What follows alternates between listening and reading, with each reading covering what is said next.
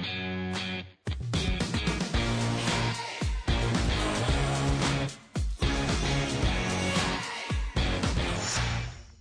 everybody, thanks for joining me today. It's Mark with another episode of In the News. That's all the news for independent paint retailers. Today we're looking at earnings. That's from Sherwin-Williams, PPG and Masco. It's August 21st, 2023. Let's get into it. Starting off with Sherwin-Williams, the world's largest paint manufacturer, reported that consolidated net sales had increased 6.3% in the second quarter. That's to a record $6.25 billion in sales for 3 calendar months. Sales from stores in the United States and Canada open for more than 12 calendar months increased 9.5% in that quarter. And so that's in line. Sherwin-Williams reporting sales and results in line with expectations considering the rate of inflation. One thing that's interesting before we dig into the minutia of the information that they've shared, even though sales were only up 6%, net income for the company increased almost 40%, 38.9% to $3.07 a share. So like many corporations around the United States right now and in Canada, a lot of the inflation in the price of paint is being caused by excessive profit margins being taken as compared to what large corporations were taking just a few short years ago. And so here in the paint industry, we see an example of that in Sherwin-Williams. Sherwin-Williams Chief Executive John Morikis said, "Our team delivered strong results in the second quarter as sales exceeded expectations in all 3 segments," which is true, but he doesn't remind you that he had expected sales in all 3 segments to suck. And he said that at the end of his first quarter presentation that they were not looking forward to particularly good sales. And so they met basically expectations. Their sales are flat. They're basically moving up at the rate of inflation. If John Morikis wants to claim victory for that, I suppose he can. Gross margin, Morikis went on to say, improved to 46%. So now Sherwin-Williams, the largest paint manufacturer in the world, is making more gross profit margin than most small independent paint retailers I know. Where they are having some success now, digging into the numbers a little bit. In our reportable segments, growth in our paint stores group was led by double-digit percentage growth in protective and marine, commercial, and property maintenance. The announcement went on to share. So there are some parts of Sherwin-Williams business that are doing well, growing more than the rate of inflation. In residential repaint, sales were up high single digits, so that's somewhere in the 7, 8, 9% range, according to the announcement. That's the market segment where most independent retailers compete with Sherwin-Williams on an everyday basis. And so Sherwin-Williams lost a tremendous amount of volume in this category during the pandemic and during some product shortages that they had due to a supply chain crisis that went on for about a year. And it doesn't look like, with their sales in resi repaint growing at the rate of inflation, or perhaps even a little less than the rate of inflation, it doesn't look like they're having much success taking that business back. And that's really good news for Benjamin Moore retailers around the United States who picked up, by my estimation, several $100 million. I've done some work just trying to calculate that, just sort of back of the napkin. And it could be easily in the $400 million range that they picked up from Sherwin-Williams. And so good for Benjamin Moore, good for their retailers to be hanging on to that business.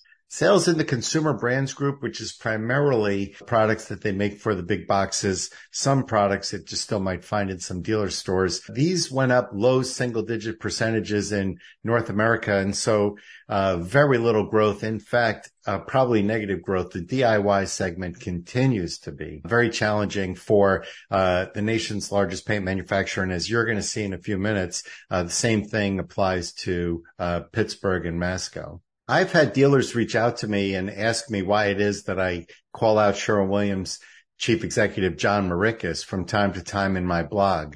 And here's an opportunity for me to show you why that is.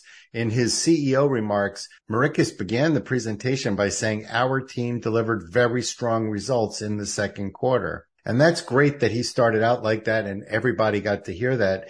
But now that I am approximately, having moved halfway through the presentation and getting into the analysis of the actual accounting that the company reports, that's the narrative as well as the actual accounting and financial disclosures right here in their own narrative. Consolidated net sales increased primarily due to selling increases. And so that doesn't sound like particularly strong results to me. And so that's why I like to point that out, is just to say that I note that disparity. Speaking to the paint store group, that's their 4,000 or so stores around the United States. Net sales in the paint store group increased primarily due to mid-single digit volume growth across most end markets, as well as selling price increases, which impacted sales in the mid-single digit percentage. So what they're telling you here is that the paint store groups went up mid-single digit percentage and that they had price increases in the mid-single digit percentage. So the paint store groups not seeing any growth in real volume at any time during the second quarter. They are saying that profitability out of the paint store group continues to increase as the sales that they are hanging on to are coming in at a significantly higher margin. And so Sherwin-Williams clearly hanging on to the money that this opportunity has brought them. And I think that's contrary to what most of us were expecting. I think that a lot of this volume that Sherwin-Williams lost to Benjamin Moore retailers over the last number of years, I spoke to a lot of retailers who were expecting Sherwin-Williams to sort of drop their prices and sort of come back and try to get that business. But we are not seeing that. Sherwin-Williams right now intently focusing their efforts on raising their profit margins. Chief Executive Officer John Morikis in his comments also added that as a result of our better than expected first half results and our current visibility into the second half, we are increasing our sales and earnings guidance for the full year. At the same time, our second half comparisons remain challenging and demand is likely to vary widely by region and end market, leading us to focus even more intensely on our new account and share of wallet initiatives. In the paint store group, we expect demand to remain solid in commercial, property maintenance, protective, and marine and residential repaint. I'm not so sure that it's so solid in residential repaint now, John, but okay. We expect new residential demand to remain soft due to continued slowing of completions, though share gains should enable us to outperform the market. In the consumer brands group, North American DIY demand remains soft. We talked about that a little while ago, and that's the end of the quote. And so Sherwin-Williams seeing sort of a mixed bag.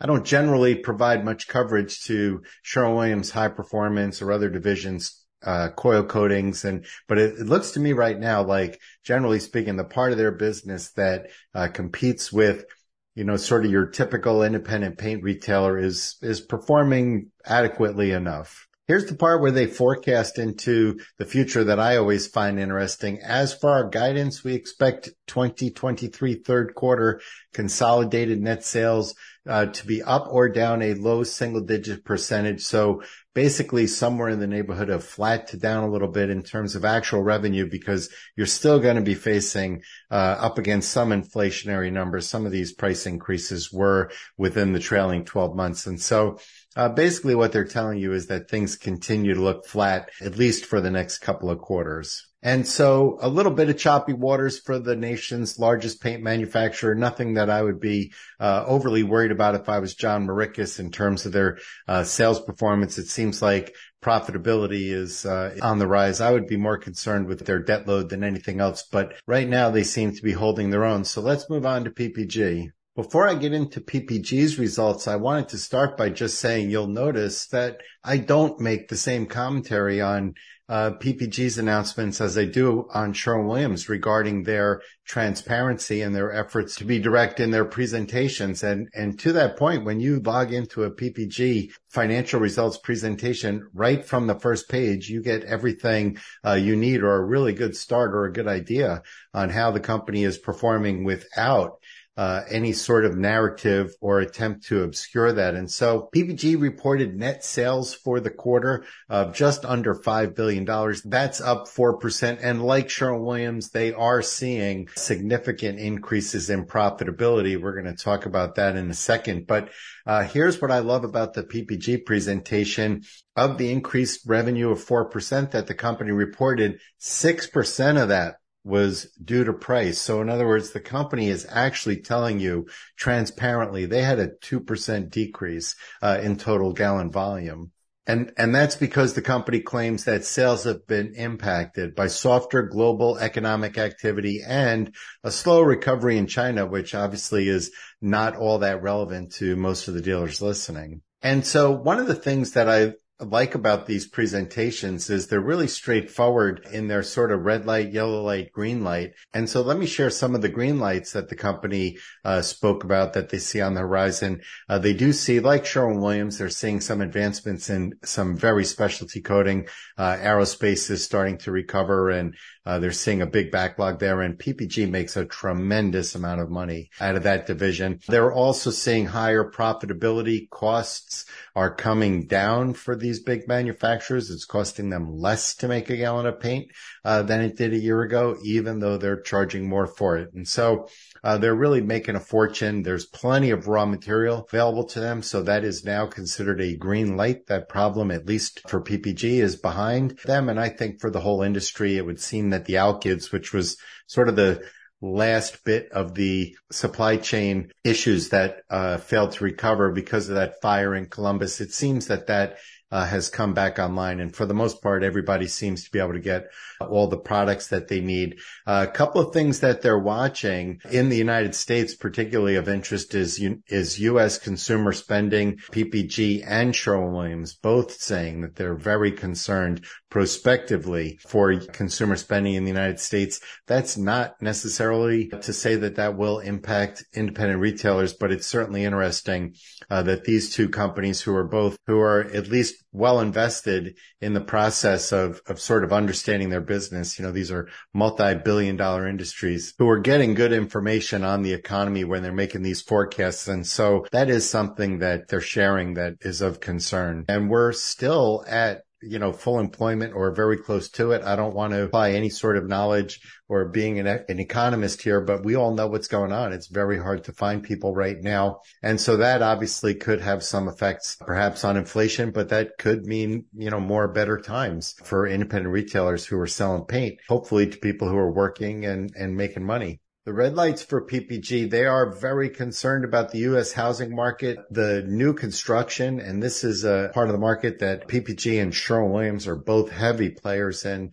New construction, obviously with interest rates being as high, and we can all sort of read about what's going on there if you have any interest in that topic. And so this area has really been a struggle for both of the major paint manufacturers, and I think that they're both expecting it to stay that way. They're both worried about rising interest rates. And so I think that there's some real concerns how that'll affect the near future for paint sales. But I do think that there's reason for dealers to maybe not share so much of that concern, because a lot of that is really going to big retail. And I think we're going to a different market that's not affected that same way.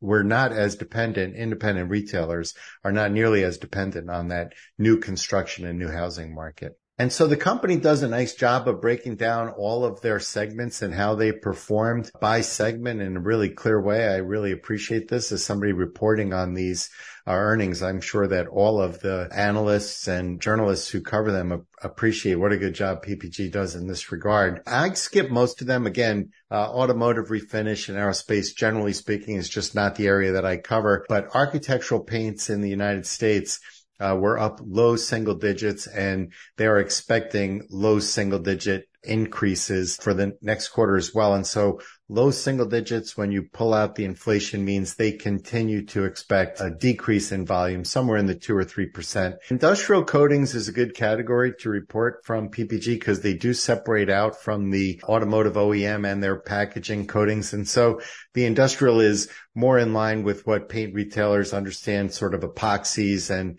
and other heavy industrial tank linings and other products that many retailers that I know do deal with. And in that market segment, PPG is forecasting that segment should see mid-single digits reduction in volume. And so that area really struggling. Before we move on to Masco, let me just make one other mention from the PPG presentation. PPG has really ambitious sustainability goals for the reduction of their carbon footprint and the effect that the company has on the planet. And they have a very ambitious plan in place to reduce that significantly by 2030. To that point, the company announced 50% reductions in some types of carbon emissions and 30% reductions in other types of carbon emissions, which get measured as part of validating their goals. In addition to that, the company is seeing a 15% reduction in water use at their priority sites, as well as 25% reduction in waste. And so I applaud PPG for not just the actual accomplishments, but I applaud the company for putting this front and center right when you have the attention of the financial community and all the journalists that cover the company. They put the environmental impact right front and center. And I have a lot of respect for that. Though I have problems with the way the company treats their independent retailers. In this regard, I find them to be a good corporate citizen. I'm beginning to understand that I have responsibility just as somebody in the channel to talk about the effects that paint has on the earth and on the environment of the earth. And listen,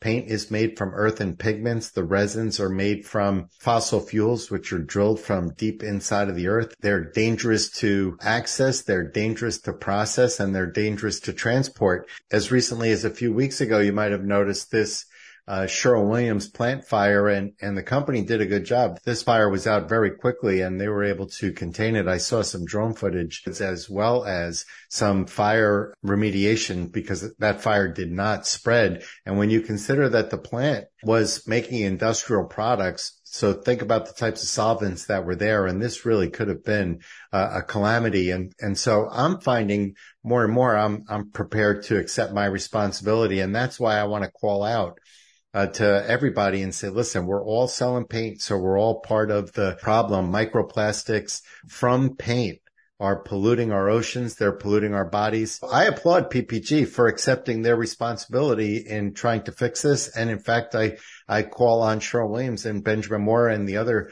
large manufacturers to start reporting their effects on the environment in so transparent of a way as PPG, so that we can all keep track of how they're doing to make the paint making process less harmful to the earth. And so moving on to Masco, and Masco, we have to be careful because even though they are the owner of Behr, that is the brand, that is the exclusive paint brand of the Home Depot, there are other pieces of Masco. Masco is more than just paint. They're a large manufacturer of plumbing fixtures. And so I will tell you that the top line at Masco, that's their total revenue, decreased 10% for the second quarter. And that was inclusive of some inflation. So really a big hit for Masco. But I want to talk about just the paint numbers separately, because generally speaking, I don't find that the results in the plumbing all that relevant. And so in the decorative architectural products segment, that's the segment of Masco that is just Behr paint and what other paint brands they own.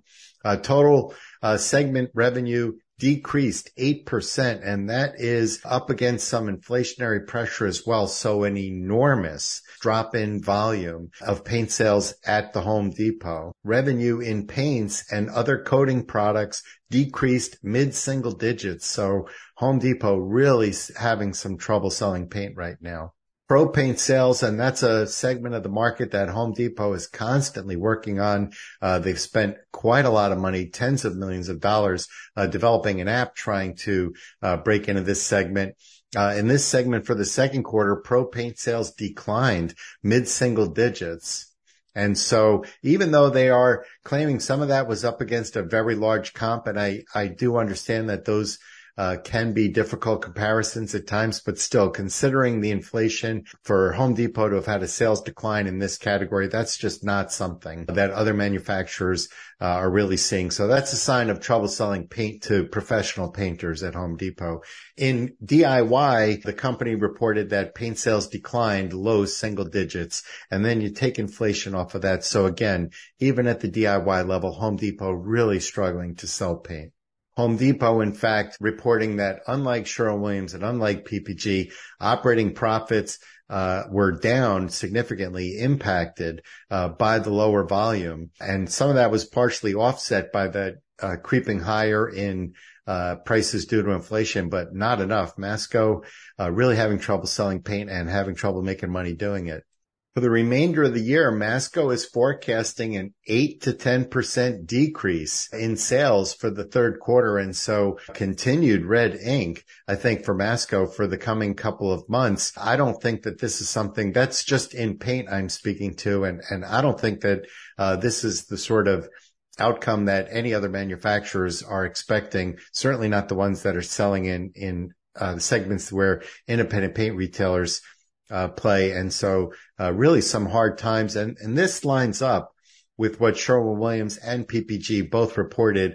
You recall Sherwin-Williams Consumer Brands Group. That's the division that sells products to Home Depot and to Lowe's. So obviously Home Depot just in general struggling to sell paint. And one final thought, I get a lot of questions from retailers about the value of this information and how we can get better information that would allow for better comparisons directly with other dealers of the independent network. Dealers ask me frequently why I don't report on information more directly from our network or results from Benjamin Moore. And the truth is that information is just impossible to come by. Benjamin Moore is under no obligation to report that. They're owned by Berkshire Hathaway. And as a result, their earnings are just reported with the sort of the division that they're in. In the second quarter of 2023, that division that Benjamin Moore is in inside Berkshire Hathaway reported sales of $92 billion. It's likely that only 400 or 500 million of that was Benjamin Moore. So just an infinitesimal amount, nothing that you can use there that would be of any value to understanding the macroeconomics. And so the information without that obligation, the information doesn't exist. And I don't necessarily blame Benjamin Moore. If I was CEO Dan Calkins, I'm not sure that I would be sharing my secrets unless I was forced to, as PPG and Sherwin-Williams are. And so I understand that, but that doesn't mean that there isn't other information that the company possesses that they couldn't share with their dealers that would help them compare themselves to, at the very least, each other. Benjamin Moore likely pays for research and understands market conditions well, and they certainly understand their own sales data. And so even information regarding product mixes so that one Benjamin Moore retailer can compare themselves to others in their region on how much premium product, how much super premium product, how much floor paint are you selling? Any of those comparisons make it possible for a dealer to sort of mark their business for places where they can do better. And so this information would only help Benjamin Moore because it would only help the channel. And I do think that there are some ways that Benjamin Moore could make that information available. So anyway, that's it for this week. Like, subscribe, let me know what it is you want to write about there. Shoot me a text. Send me an email. Let me know what you want to hear about next. I do have a new format of podcasts coming out, something new I'm trying that allows me to make them a little faster and a little easier. And so I'll have that out to you sometime in the next couple of weeks.